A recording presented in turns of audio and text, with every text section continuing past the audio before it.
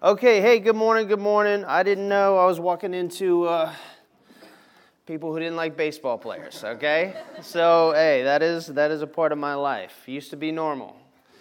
I'm Brett. Today, we're going to be talking about growing, using God's Word to grow. Has anybody ever heard the phrase, boys who can shave? This phrase has been around for a while, and it kind of encompasses this reality that there is now this other stage of the transition to adulthood for males. It used to be kind of boys, and then you're a man, and now there's this interim thing called adolescence. Adolescence starts someplace between when you're like a teenager, and now it extends longer and longer to sometimes people even in their 30s still live like teenagers, right? Traditionally, there were 5 milestones for this transition to adulthood. You would finish school, you would leave home, you'd become financially independent, you'd get married, and you'd have a child. And those would be very normative things that happen between the ages of like 19 to 20, mid-20s. But we know that's different, right? The world's shifted, and a lot of things have shifted. People call this, psychologists call this clinically, which is failure to launch, or FTL, right? If you've seen that movie, there's like a thing, like the Psychology Today. It's a cultural phenomenon, right, where we don't finish school, and grown children live at home, struggle to pursue a career, and then marriage, just even culturally, like happens later and later, more into your 30s. I was reading this online, Psychology Today. Here's kind of a profile of an FTL young man. So it reads like this. It says he's 23 years old. He's dropped out of college after a semester. He's now living at home. He's totally dependent on his parents financially, as well on services such as laundry. He isolates in his room. He often sleeps during the day. Unemployment has a detrimental effect on young adult psychological well-being. That, coupled with parental financial support, may reduce their resources for self-efficacy. And the transition to adulthood gets lengthy and precarious, right? So this is an interesting picture, and maybe you know somebody, and I'm not like necessarily throwing stones. You probably should take a little bit more efficacy of your life. But you have a full-grown man who lives like a teenager or a child, right? It's a pretty vivid picture. And there's a really strong parallel between that and Christianity or the kingdom of God, if you think about it. Stuck somewhere, many people, not just young men, stuck somewhere between infancy or young adulthood in Christ and being a mature adult. And a lot of it comes down to what Bo was sharing. Have you ever taken your faith and made it your own? Have you made those decisions? Or are you dependent on those who are around you? Are you still slave to many sins, the same habits for many years? When you are confronted by the word or a friend, do you justify versus repent? Is there a self-focus about who you want to be, what you want to establish? Have you ever trained yourself for godliness? Do you need the word spoon-fed to you? Do you hear the word and actually kind of push against because you've been so indoctrinated in the ideologies of the world? That is what a spiritual adolescent looks like, right? The irony is some spiritual adolescents are some of the most successful people you will ever meet. They throw their energy and they make their life's work have nothing to do with the kingdom of God, nothing to do with spiritually growing up, and to their own detriment, right? They are, spiritually speaking, the 29-year-old playing Call of Duty in their basement with Cheeto dust on the controller, sleeping till noon, waking up just in time to DoorDash. Like, spiritually speaking, that's who these people are. It's not a new problem either. You can see it in your Bible. Hebrews chapter 5, verse 12 through 14, it reads, "For though by this time you ought to be teachers, you need someone to teach you again the basic principles of the oracles of God. You need milk, not solid food. For everyone who lives on milk is unskilled in the word of righteousness, since he is a child. But solid food is for the mature, for those who have their powers of discernment trained by constant practice to distinguish good and evil." In this passage, you're a child if the doctrines outside of the Bible are bigger convictions than the one inside. That you have to be grounded again and again in the basics of Christianity. Because there are doctrines in here that offend you because you've been indoctrinated from the outside. 1 Corinthians 3, 1 through 3 is similar. "But I, brothers, could not address you as spiritual people, but as people of the flesh and as infants in Christ. I fed you milk, not solid food, for you were not ready for it. And even now, you are not ready. You are not yet ready, for you are still of the flesh." Right? Both of these passages point towards full-grown adults, but babies, infants, in the things of God because of intolerance to the deeper things of Scripture, unfamiliarity with the deep things of Scripture. Or on the inverse, you're just indoctrinated with the things of the world. And so you don't like what God has to say. Both of these examples, people are too immature to be able to palate Scripture. They haven't left the early development years. They need their meals spoon-fed. They're spiritually shallow, dependent. And that's not good. Who wants to be that? Nobody. Right? So we need to grow up.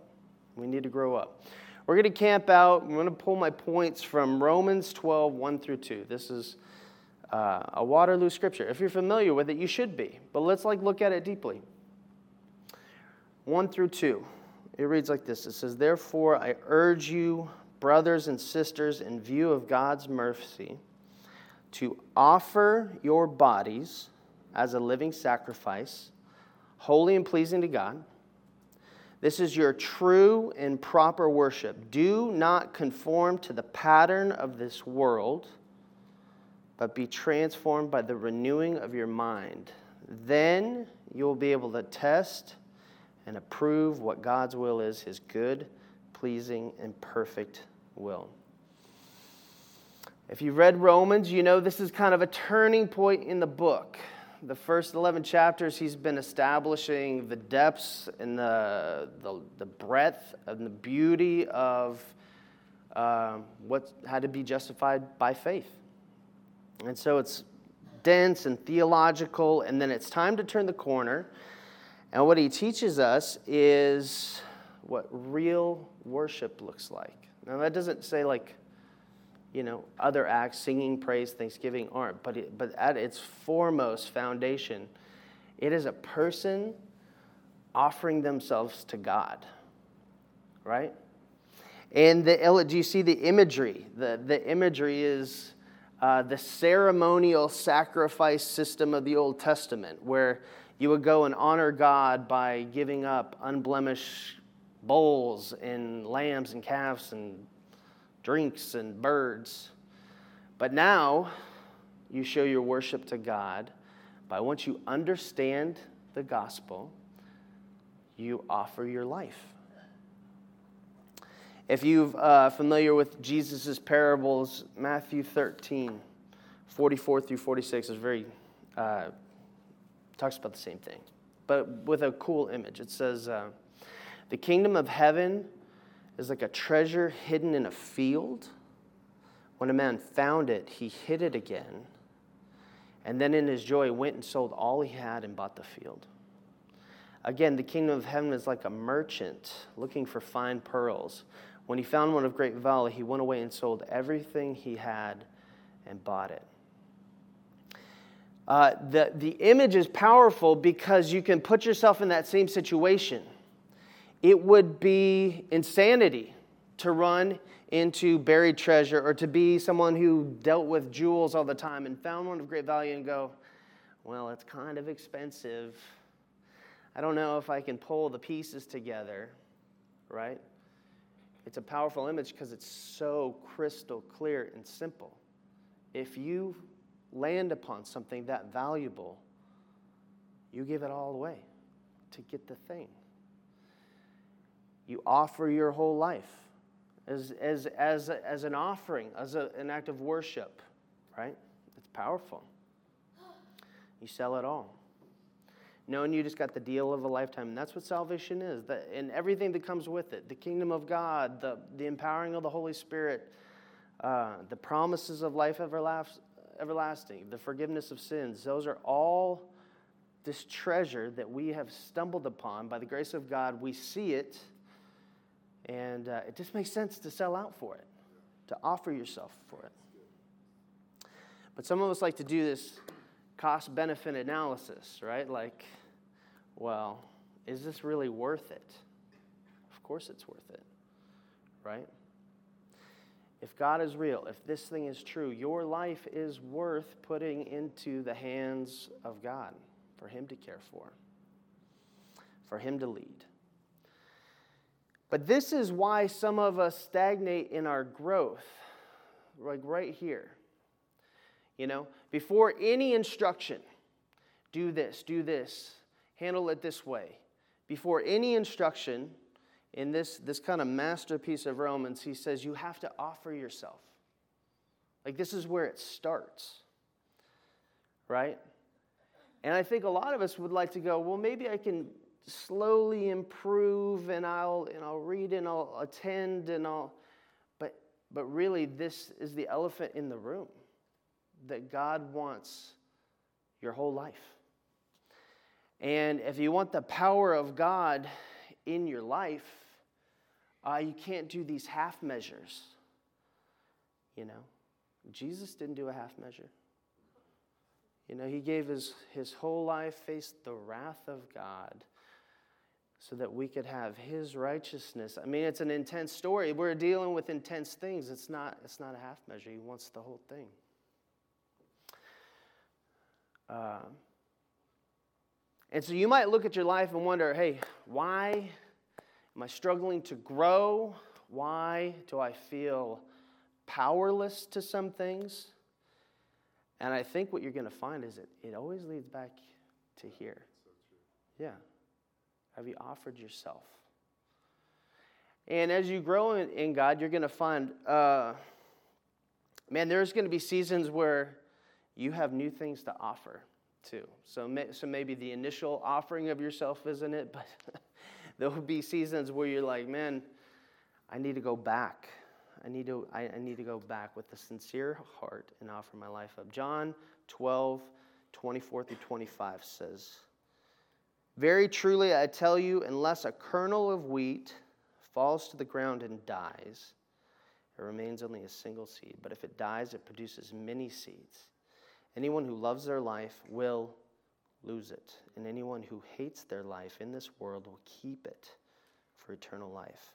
Right? Reproduction, the fruits of the Spirit, the power of God through your life into others happens after the death, after the living sacrifice moment happens. Right?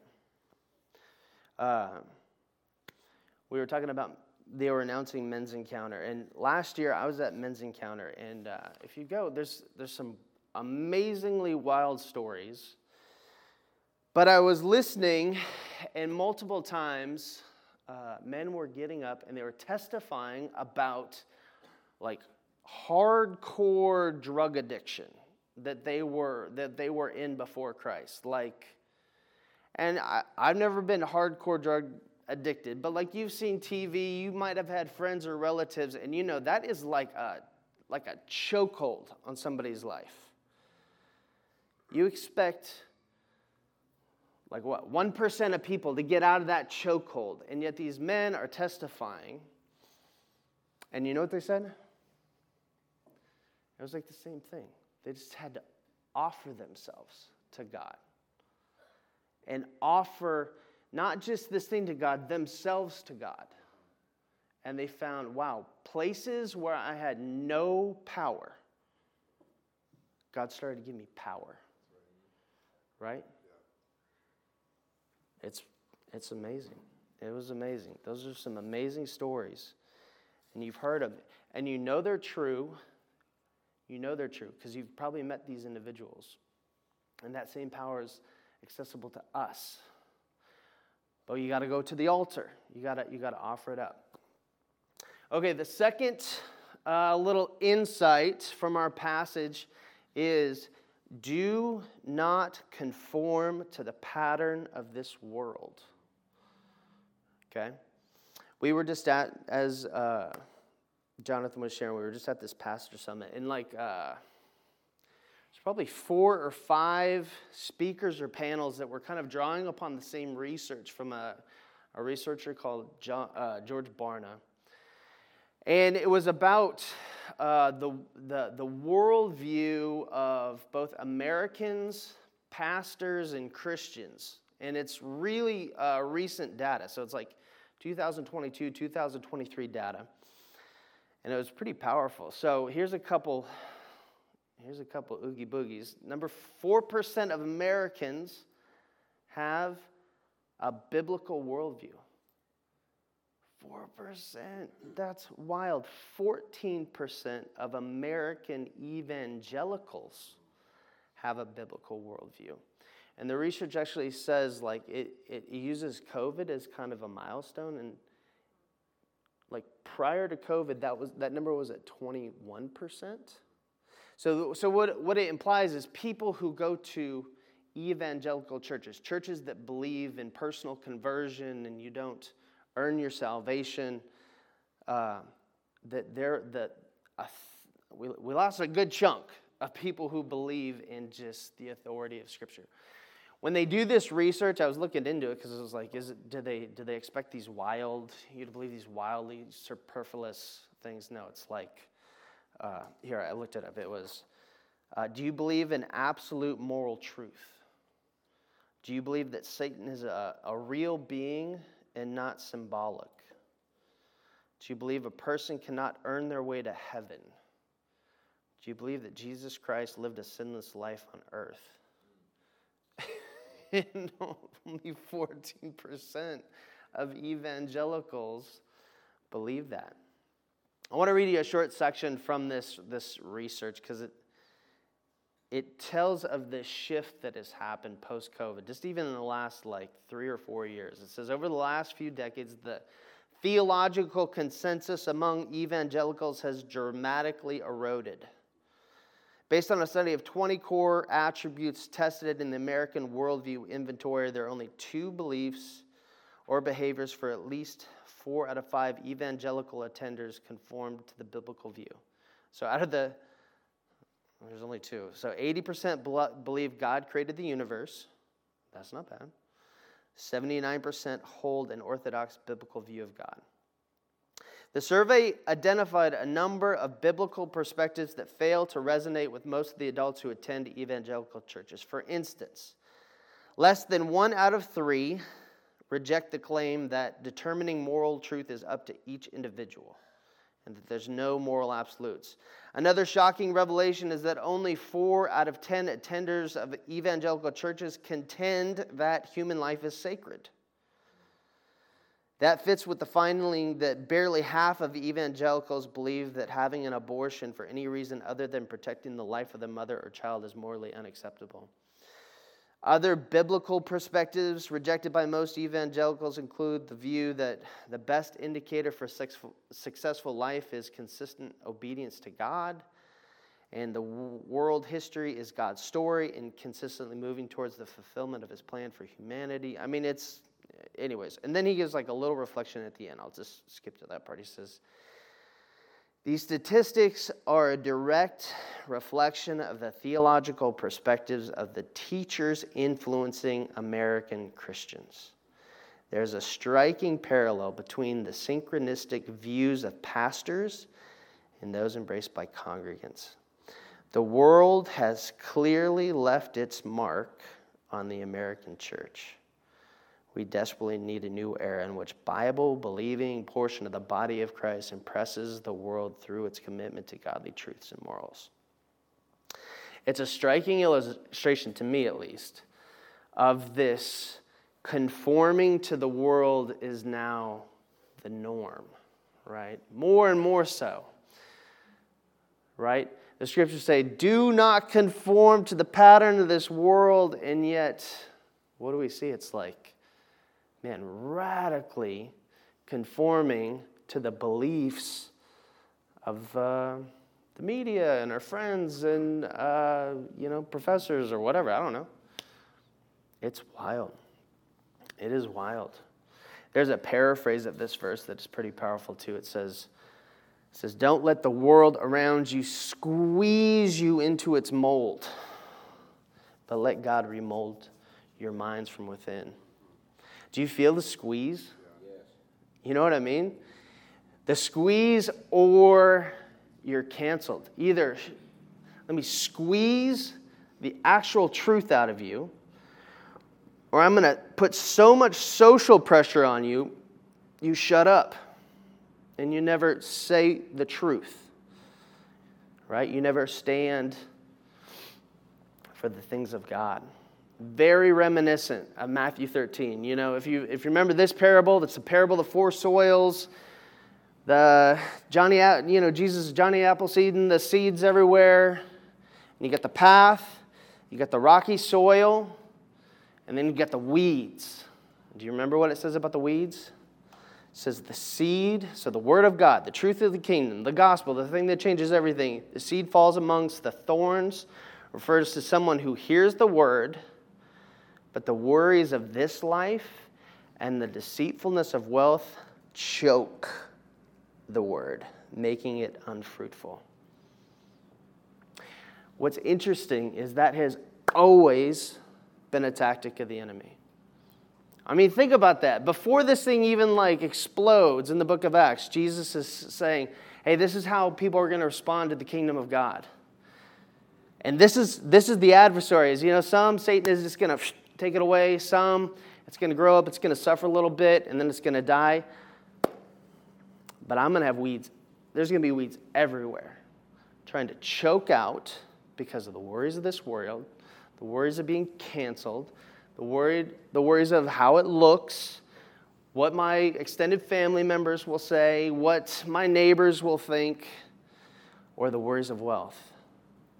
It's just going to suck the life out of it, choke it out. And what does that choking out look like? Conformity. It just looks, you're supposed to look like everybody else. So it demands resistance. So if you're going to grow in your faith, so you got to offer yourself, and then you got to know right away, I'm going to have to resist some things. And you know how scary that is. There are usually a couple people in your life that you feel the heat from. You feel the temptation from to conform. And if you think about it, there's only a few battles to actually resist. What were we talking about? I was talking to a guy I meet with, and it was like, resist the devil, and he will flee. He will flee. That's right. Resist the devil, and he will flee. You think these battles sometimes are going to be endless, like the 100 Years' War. And a lot of times it is standing up one time and saying, I'm trying to walk with God. I don't think that's true. I want to push back on that. And oftentimes you do it once and the pressure leaves. I don't know if like if you follow these, this might be controversial, I don't know. Jordan Peterson keeps talking about the truth is an adventure. I don't know if you guys like Jordan. You don't have to like Jordan. But his idea that, man, if you stand up for truth, you don't know what the heck's going to come. And he talks about it like the great adventure of our age is resisting conformity and standing up for truth. Right. And because here comes the mob. Our third principle. I think we got it up here. Let's go back to this passage. Do not conform to the pattern of this world, but be transformed by the renewing of your mind. Then you will be able to test and approve what God's will is, his good, pleasing, and perfect will. You know, obviously, this is called to know God's word, like comprehensively, in depth, so that the Spirit of God can call upon the Word of God in all these life situations we find about. Because you know what this passage really is about? Like, renew so you can discern. Renew your mind so you can make judgment calls throughout your entire life that are weighed and tested and that are consistent with God. Right? Do you guys have any discerning people in your life? Like people you're just like, I have to know what their take is on this issue because I want to walk the straight and narrow. Like we have those. But God wants a church of those. A church that offers themselves. A church that resists. A church that renews its mind so it can discern the real life situations and choose righteousness versus evil.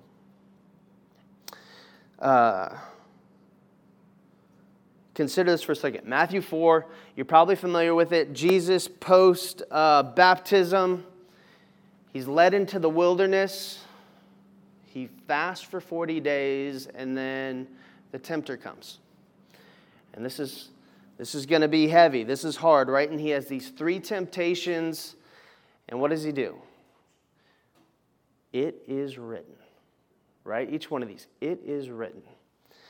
He says, it is written, man shall not live on bread alone, but on every word that comes from the mouth of God.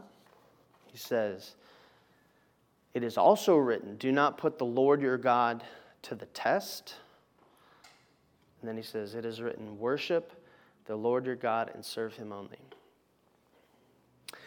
These are the kind of verses I would imagine you teach little children. And yet, coming face to face with the enemy of God in a pretty, well, it says he's hungry. It says Jesus was hungry.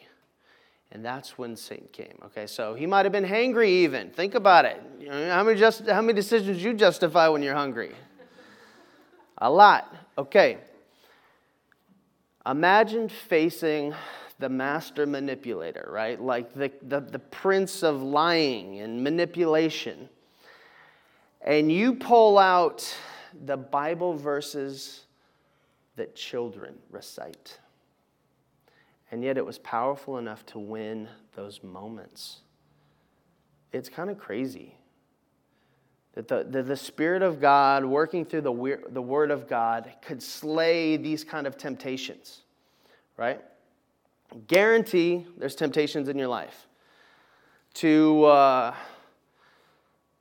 go at it halfway, to give more to other things, to be super anxious about the future or people's opinions. Why don't you try these children's verses? Why don't you say them out loud? It worked for Jesus. Facing a much, probably, well, I don't know, a stronger enemy, a stronger manipulation than you're facing. And yet the Word of God is that powerful that the stuff that you've probably been able to wield since you were 10, 12 years old can fight your battles. And it's been changing me. I've been thinking about that for weeks, and it's been changing me because I will just start to say the word out loud. when I'm stressed or over a situation or over a person. The last principle I want to give us is this. To renew your mind, you need to become a self-feeder. You guys heard this term before? It's a really simple term, but it's been like, if you've been in discipleship circles, you go, you know what? You just know, if I'm sitting across from somebody and I'm the mentor, we got a mentor-mentee relationship, I just know if they will read the Bible by themselves and have the exposure to the Holy Spirit and the God just working through the Scriptures, I know they're going to radically transform. It's like the factor. Because you know what? Then they're not dependent on me as a personal chaplain to answer the call, but no, they have started to have this kind of like rod of iron that just backbone of their faith that they go to. And it's that simple thing. In fact, like if you use COVID, which was pretty interesting because a lot of people didn't meet, a lot of people who were pretty serious about faith kind of like drifted away. So you take something like that, and you know who could handle it? The self-feeders. They could handle that. But a lot of people who had a lot of passion and maybe a lot of history really struggled. And it took years, if any, to restore their faith, to renew their passion for God. It's that potent when somebody is like that. And think about these metaphors that Scripture use. Like babies that can't handle solid food. I had to feed you, I had to feed you baby food. You know what I mean? You should know this. But Scripture has the opportunity to nurture your entire soul and make you strong, renew your mind. The power to discern, right? The power to navigate your own life. And I'll say this. You don't want to be, the only meal you have to be Sunday. And it's kind of like, I was thinking about, this is a weird illustration, but it was like, this is like restaurant food. This is like going out to eat, right? Like you come here, it's been prepared for you. There's some appetizers. You know what's coming. Man, you got to eat every day of the week. You got to feed yourself, nurture yourself so you can be strong in season out. Let's read the main verse one more time. It reads, let me find it. Therefore, I urge you, brothers and sisters, in view of God's mercy, to offer your bodies as a living sacrifice, holy and pleasing to God. This is your true and proper worship. Do not conform to the pattern of this world, but be transformed by the renewing of your mind. Then you will be able to test and approve what God's will is, His good, perfect, and pleasing will. So, we have a few minutes. What do you think? Do you want to do it? Let's do it. Let's do it. Okay, so Jonathan was like, hey, it's going to be a little lighter crowd. So maybe we'll do some table questions. So I'll leave these. We'll probably discuss for, it's probably about 5 minutes, just with people at your table. We got the questions right there. Okay? What holds you back from offering your whole self to God? Why is conformity to the world's ideas and ways so normal? Why is it hard to become a self-feeder of Scripture? Just going to take a few minutes amongst your own tables, and then Jonathan is going to come up and pray us out.